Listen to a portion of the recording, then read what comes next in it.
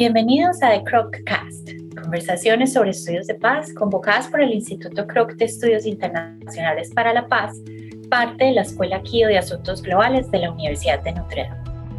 En el episodio de hoy hablaremos sobre el sexto informe comprensivo sobre el estado de la implementación del Acuerdo Final de Paz de Colombia, publicado recientemente por el equipo de la iniciativa Barómetro de la Matriz de Acuerdos de Paz del Instituto Kroc. La iniciativa Barómetro monitorea la implementación en tiempo real del Acuerdo de Paz colombiano firmado en 2016. Mi nombre es Josefina Chavarría Álvarez y soy la directora de la Matriz de Acuerdos de Paz. Hoy me acompañan Mateo Vázquez Gómez, líder de investigación de la iniciativa Barómetro de Colombia. Hola Josefina, muy buenos días, tardes, noches, a la hora que sea que nos escuchen, toda la audiencia. Gracias, Mateo. También nos acompaña Ivonne Zúñiga, investigadora para la iniciativa Barómetro de Colombia, donde monitorea asuntos del acuerdo final relacionados con la implementación y verificación y el capítulo ético. Hola Josefina, un saludo para todos los oyentes. Muchas gracias por la invitación. Y por último, nos acompaña Cristian Sáez Flores, investigador asociado de la Matriz de Acuerdos de Paz en el Instituto Kroc. Hola Josefina, un placer estarles acompañando hoy. Bienvenido, equipo. Para todos los que nos escuchan, les queremos contar que acabamos de publicar nuestro sexto informe sobre el estado de la implementación del Acuerdo de Paz en Colombia, el cual hemos titulado 5 años después de la firma del Acuerdo Final, reflexiones desde el monitoreo de la implementación. Hoy estaremos hablando sobre este informe y los temas principales del texto.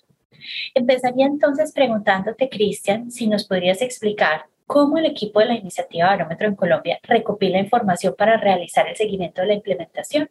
Con gusto, Josefina. Empiezo por explicar que entre 2016 y 2017 el equipo PAM creó una metodología específica para monitorear la implementación del Acuerdo de Paz en Colombia. Esta metodología se diseñó en consulta con los miembros de la Comisión de Seguimiento, Impulso y Verificación a la Implementación del Acuerdo de Paz, CESIVI. Como parte de la metodología se identificaron 578 disposiciones dentro de los 6 puntos del acuerdo. Las disposiciones las definimos como acciones o compromisos concretos, observables y medibles que permiten dar cuenta de la implementación del acuerdo a través de una codificación de avance entre 0 y 3, en donde 0 es no iniciado, 1 iniciado, 2 intermedio y 3 completo. Posteriormente, siguiendo este mismo principio, identificamos la distribución de los enfoques transversales dentro del acuerdo, encontrando que dentro de las 578 disposiciones generales, 130 cuenta con un enfoque de género y 80 con enfoque étnico. Ahora bien, para monitorear, rastrear, validar y organizar todos los datos recogidos sobre estas disposiciones a nivel local, nacional e internacional, la iniciativa Barómetro cuenta con un equipo especializado en recolección, triangulación, análisis y comunicación de información sobre el estado de la implementación del acuerdo. En Colombia trabaja un equipo de más de 20 profesionales quienes interactúan con las partes signatarias del acuerdo, agencias implementadoras, organizaciones de la sociedad civil, líderes y lideresas sociales en diferentes regiones de Colombia, además de representantes de la comunidad internacional y la academia. El equipo cuenta también con investigadores localizados en la Universidad de Notre Dame en Estados Unidos, quienes se concentran en el análisis cuantitativo de la información obtenida en Colombia. Esta información se analiza y conserva en una base de datos que a diciembre de 2021 contenía alrededor de 22.900 eventos de implementación, lo que en promedio representa unos 4.500 hechos de implementación registrados por el equipo cada año. Nuestro sexto informe analiza el periodo entre diciembre de 2020 y noviembre del 2021 e incluye análisis cuantitativo y cualitativo sobre la implementación de las 578 disposiciones del acuerdo. También identifica avances y desafíos claves a los que se enfrenta el proceso de construcción de paz al empezar su sexto año de implementación. Gracias, Cristian. Con este entendimiento, Mateo, ¿nos podrías por favor contar cuáles fueron los principales hallazgos de este sexto informe y qué avances y desafíos se identificaron? Perfecto, Josefina. Bueno, antes que nada, pues les quisiera contar el resultado general sobre el estado de la implementación al mes de noviembre del año 2021, que es la fecha en la que nosotros cerramos este ciclo de investigación. Y es que, de acuerdo con nuestra metodología, el 30% de esas 578 disposiciones que acabamos de referir se encuentran en estado completo de implementación. El 19% de ellas están en estado intermedio, el 37% en estado mínimo, y hay todavía un 15% de esas disposiciones que no inicia su implementación. Ahora bien, desagregando y entrando en el análisis de qué sucedió en la implementación durante el año 2021, hay 6 hallazgos generales que podemos compartir en este momento con toda nuestra audiencia. En primer lugar, este año de implementación, que es el 5º año de implementación, cumplió un hito fundamental en la implementación de procesos de paz o de acuerdos de paz, que es el lograr justamente ese 5º año o terminar ese 5º año de implementación. Porque los primeros 5 años de los acuerdos de paz son los momentos, es el momento en el cual se cimientan los procesos de construcción de paz para lograr construir sobre ellos de manera duradera las transformaciones que demandan mayores compromisos para el Estado, para la sociedad civil, para la opinión pública en general. Entonces, el haber obtenido este 5º año de implementación, el haber logrado traspasar este 5º año de implementación es en sí mismo un hito y es en sí mismo un hallazgo y un evento fundamental dentro de nuestra metodología y dentro de nuestros análisis comparados. En segundo lugar, pudimos en este periodo también observar que por 5º año consecutivo la implementación no se ha detenido. Eso significa que durante los 5 años de implementación, desde nuestra metodología hemos podido evidenciar cambios en los estados de implementación, avances, por supuesto, con numerosos obstáculos, con problemas que ha tenido que enfrentar el Estado colombiano y las partes signatarias del acuerdo de paz en general, pero aún así, en todo caso, nuestros números y nuestra metodología nos está arrojando un alto número de disposiciones en estado mínimo de implementación, una alta concentración. Y eso sobre todo, digamos, ese hallazgo tiene que ver sobre todo con la viabilidad de poder lograr cumplir con la totalidad de los compromisos o con su gran mayoría durante los 15 años que fueron previstos para la implementación del acuerdo.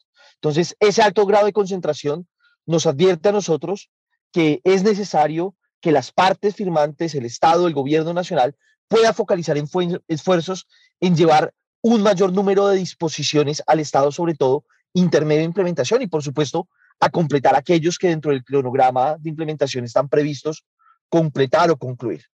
Hay un tercer hallazgo dentro de nuestra investigación, y es que este 5º año, el año 2021, fue un año en el que se cerraron numerosos procesos de diseño de herramientas de política pública previstas para la implementación. Es decir, estamos cerrando este ciclo de diseño y la expectativa que tenemos desde el monitoreo es que en los próximos años podamos empezar a ver, a observar y a documentar sobre todo los avances ya en la implementación del acuerdo a partir de esos instrumentos de política pública diseñados para ese efecto. Un cuarto hallazgo, un cuarto avance, en este sentido sí, vamos, un avance que pudimos evidenciar en este 5º año de implementación fue la aprobación de las circunscripciones transitorias especiales de paz. Esto es, lugares en el Congreso de la República para las víctimas del conflicto armado conforme a lo establecido en el acuerdo. Este fue un compromiso que se estableció en el punto 2 del acuerdo para aumentar y mejorar la participación en política, pero sobre todo para poner en el centro a las víctimas del conflicto armado, reparándoles también desde el punto de vista político, que es una de las demandas que se llevaron a la mesa de conversaciones en La Habana. Pero además, particularmente, algo que documentamos este año es que la aprobación de estas circunscripciones transitorias especiales de paz conllevaron un efecto multiplicador de la implementación de otras 10 disposiciones del acuerdo que estaban relacionadas con ellas y que hasta tanto no se aprobaran, no se implementaran las circunscripciones, no iban a poder documentarse su implementación. Entonces, este fue un hecho muy importante, trascendental, durante este 5º año de implementación. Ahora, el quinto hallazgo que queremos transmitir en esta oportunidad es que durante el 5º año se evidenció la necesidad de desconcentrar el proceso de implementación. Desde hace 2 años venimos advirtiendo que la implementación hoy se tiene que jugar en los territorios, no solamente a través de las autoridades departamentales y municipales, es decir, las autoridades locales, sino sobre todo empoderando a las comunidades y llevando el proceso de la implementación a sus territorios. Y eso requiere no solamente de un fortalecimiento de estas instancias en el nivel territorial, sino la configuración de dispositivos para la implementación desde los territorios, con un acompañamiento fuerte, por supuesto, de las capacidades técnicas de las instituciones del nivel nacional, pero articuladas y sobre todo fijadas en el territorio para tener un acompañamiento de mayor envergadura y de mayor alcance. Y finalmente, este informe también nos demostró que el año 2021 fue un año que nos está preparando para lo que es este sexto año de implementación, pero particularmente para los desafíos que va a atravesar la implementación del acuerdo de paz en un momento de transición política.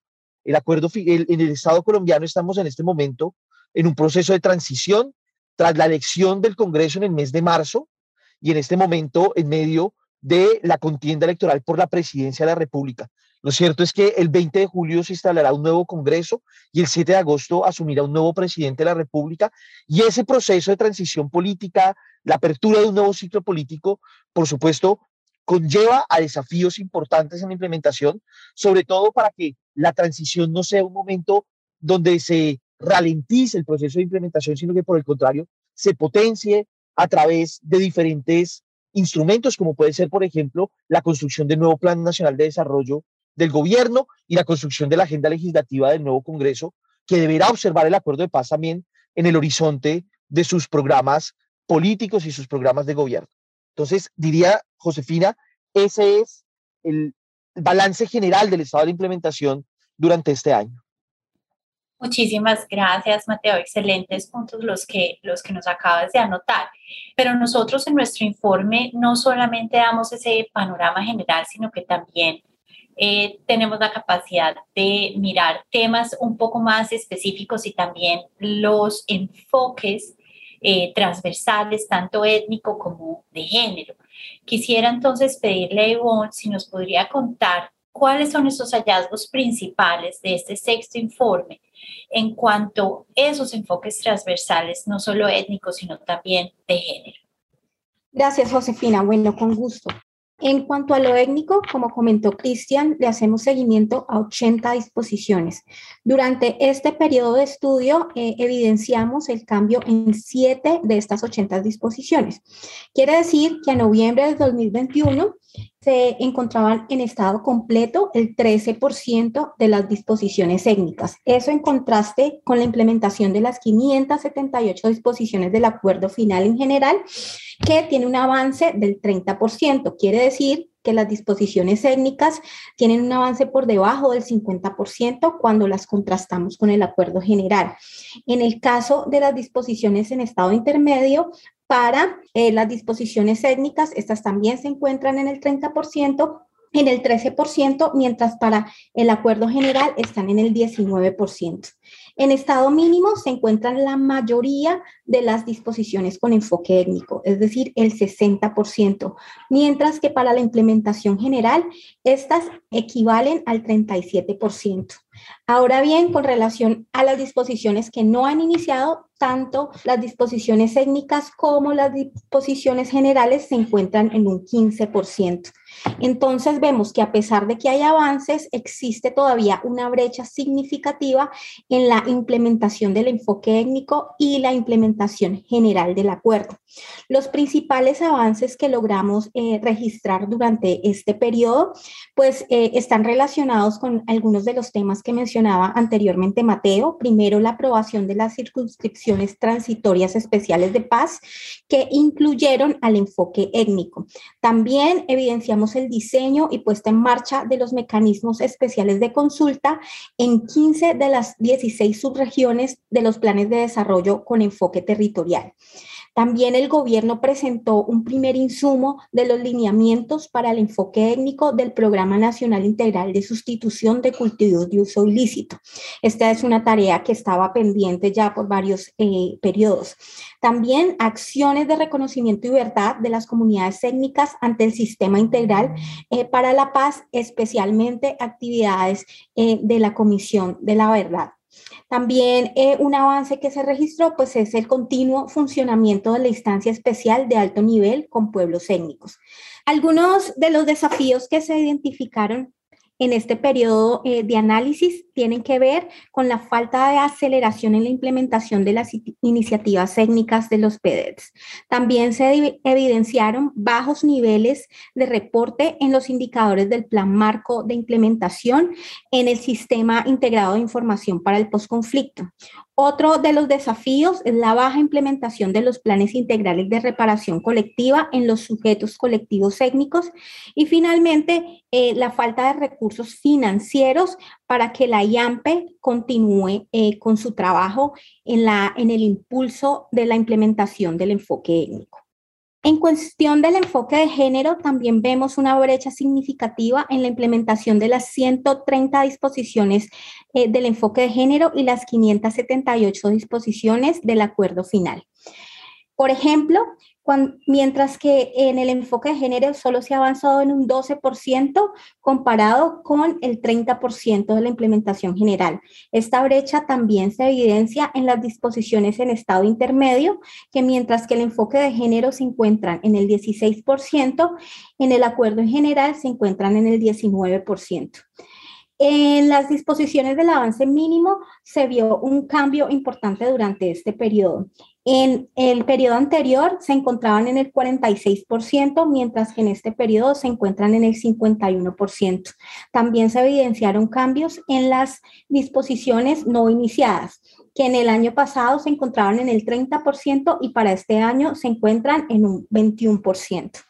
Los avances registrados en este periodo del enfoque de género fueron originados, entre otros, por la adopción de un protocolo para atender a las mujeres cultivadoras, la aprobación de las circunscripciones transitorias especiales de paz, que también incluyeron un enfoque de género, algunas acciones de sensibilización sobre el enfoque de género con actores relevantes en la protección de mujeres y personas LGTBI, y por la inclusión del capítulo y recomendaciones relacionadas con los impactos diferenciales del conflicto armado en las mujeres y en las personas LGTBI en el informe final de la Comisión para el Esclarecimiento de la Verdad. Algunos desafíos que se identificaron en este periodo para la implementación del enfoque de género fueron la apropiación del enfoque de género en la implementación de los PDETs, la inclusión del criterio de paridad en la conformación de las listas sin contemplar que las listas sean cerradas y cremallera en la reforma del Código Electoral. Y finalmente, otro reto tiene que ver con la transversalización del enfoque de género en los dispositivos previstos en el Sistema Integral de Seguridad para el Ejercicio de la Política, el SISEP.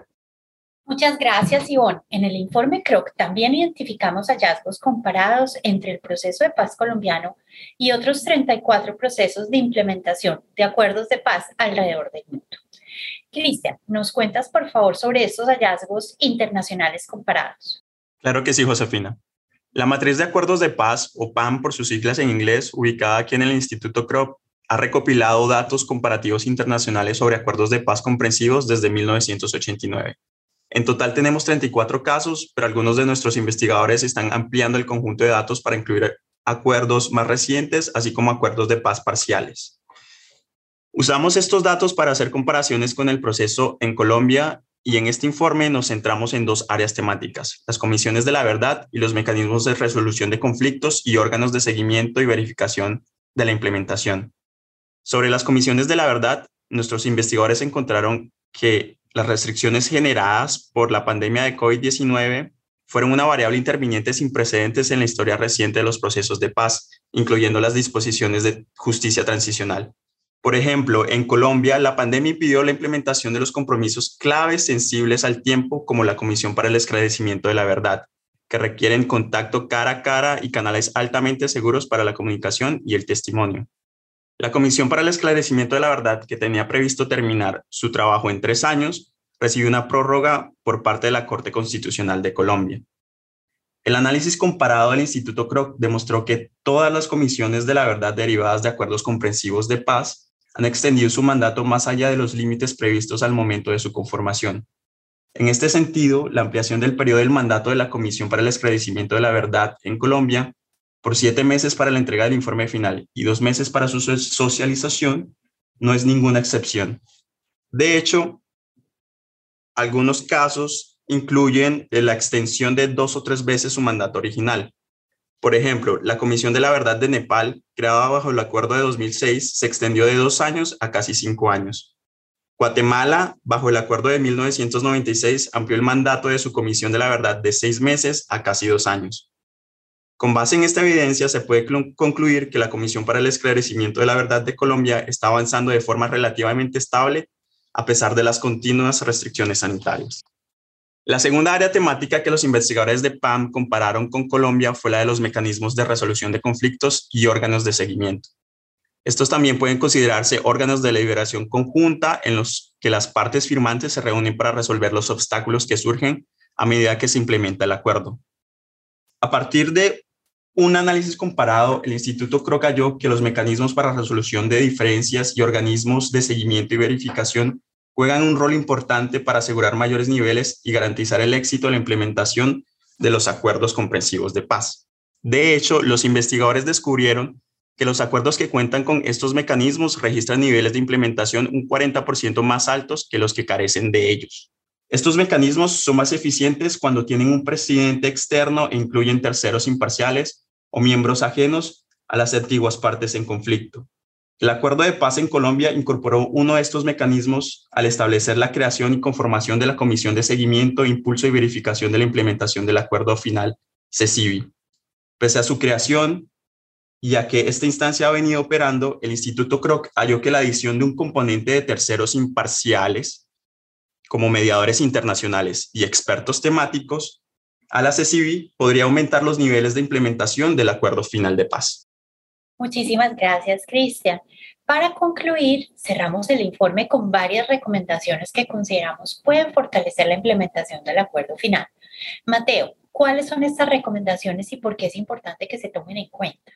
Perfecto, Josefina, muchas gracias. Pues antes que nada, invitarles, por supuesto, a leer el informe, porque voy a concretar 3, pero a lo largo del informe, en los 6 puntos del acuerdo que analizamos, los 3 enfoques diferenciales de género, étnico y territorial, tenemos oportunidades identificadas de forma específica, pero en términos generales hay 3 oportunidades que nosotros queremos compartir como oportunidades generales, oportunidades que podrían movilizar mayores niveles de implementación en este año, particularmente, que como lo decíamos, es un año de transición política y, por supuesto, nuestras oportunidades queremos que puedan aportar a que este proceso, sobre todo, resguarde el acuerdo y aumente o posibilite aumentar los niveles de implementación. Entonces, por un lado, este año, y bueno, Cristian lo acaba de referir, se presenta el informe final de la Comisión de la Verdad. Y creemos, desde nuestra visión, que el informe, pero particularmente sus recomendaciones y el proceso de implementación de sus recomendaciones, va a ser muy importante para no solamente para el acuerdo, sino en términos generales para construir condiciones para la construcción de paz en Colombia. Y por eso creemos que tanto el gobierno nacional como el Congreso de la República, la propia Comisión de la Verdad, que si bien termina su periodo, tiene una responsabilidad en la socialización del informe, y también para la sociedad civil. Queremos recomendar, promover la apropiación del informe de la Comisión de la Verdad. Hay diferentes maneras de hacerlo, por supuesto socializándolo, pero particularmente el gobierno nacional entrante alineando sus objetivos de gobierno a esas recomendaciones que podrían facilitar o promover la implementación del acuerdo y promover las condiciones para la construcción de paz. También el Congreso de la República, muy seguramente con esas recomendaciones, va a tener tareas que revisar en materia de adecuación del ordenamiento normativo colombiano para garantizar que no se repita nunca más el conflicto armado. Una segunda oportunidad general la estamos viendo con respecto a una función que tiene, y también Cristian nos hablaba hace unos segundos de la Comisión de Seguimiento, Impulso y Verificación en Implementación. Hay una tarea que tiene esta instancia, que es la de definir los parámetros de revisión del Plan Marco de Implementación, que es el instrumento de política pública para implementar el acuerdo. Es algo que va a ser muy oportuno hacerlo en este momento, no solamente para actualizar, para hacer una revisión de esos indicadores y particularmente de las metas, sino especialmente para armonizar el Plan Nacional de Desarrollo del gobierno entrante, que se posesionará el 7 de agosto, pero además tendrá que tramitar durante este segundo semestre del año 2022 su Plan Nacional de Desarrollo, alinearlo a los objetivos de la implementación. de ese plan marco de implementación. Entonces, hay una oportunidad de hacer esa revisión y sobre todo de alinear objetivos del Estado en torno a la implementación del acuerdo. Y finalmente, este año, como el año anterior, en el informe ustedes van a encontrar en cada capítulo cuáles son los pendientes normativos para lograr la implementación de cada uno de los puntos. Ahí se deriva una agenda legislativa importante y también alguna agenda de gobierno, pero queremos concentrarnos particularmente en las tareas pendientes del Congreso de la República para poder avanzar en la implementación de diferentes temas, particularmente los temas de la reforma rural integral, y ahí podemos hablar explícitamente del trámite de una ley que cree la Jurisdicción Especial Agraria para poder hacer frente a la conflictividad agraria en los territorios del país y poder avanzar con ello en el acceso a tierra, la formalización, el catastro, el ordenamiento de la propiedad rural, el ordenamiento social de la propiedad rural, que son objetivos estructurales del acuerdo, pero también, por ejemplo, para la participación en política. Hay una reforma político-electoral que tiene un informe de una misión de expertos convocada en virtud del acuerdo que debe todavía desarrollarse en el Congreso y que creemos que este tránsito, digamos, esta apertura de un nuevo ciclo político en el país debería concentrarse en esos objetivos para poder lograr mayores niveles de implementación del acuerdo y también de la solución al problema de las drogas ilícitas, puntualmente la norma referida a las normas con la cual se va a brindar un tratamiento jurídico, un tratamiento especial para pequeños cultivadores que son beneficiarios o que deben ser beneficiarios de las medidas de sustitución de cultivos de uso ilícito. Esas son, Josefina, 3 recomendaciones generales que ustedes podrán encontrar junto con más de 30 que se encuentran a lo largo de todo el texto. Muchísimas gracias. Les agradezco a todos mis colegas por acompañarme hoy en este podcast acerca de nuestro sexto informe comprensivo. Esperamos que se tomen el tiempo de leer el informe completo en nuestra página web peaceaccords.nd.edu. Has estado escuchando The Kroc Cast, conversaciones sobre estudios de paz convocadas por el Instituto Kroc de Estudios Internacionales para la Paz de la Universidad de Notre Dame, parte de la Escuela KIO de Asuntos Globales. Puedes encontrar todos los episodios de The Kroc Cast en Apple Podcasts, Google Podcasts, Spotify, TuneIn, Stitcher y en línea en el kroc.nd.edu/podcast. También puedes calificar y revisar nuestro podcast, que ayudará a más personas a encontrar nuestro programa. Para obtener más actualizaciones e historias del Instituto Kroc, puedes seguirnos en línea en Facebook, Twitter e Instagram. Para obtener más información sobre la matriz de acuerdos de paz y sobre la iniciativa Barómetro, visita peaceaccords.nd.edu. Gracias por escucharnos.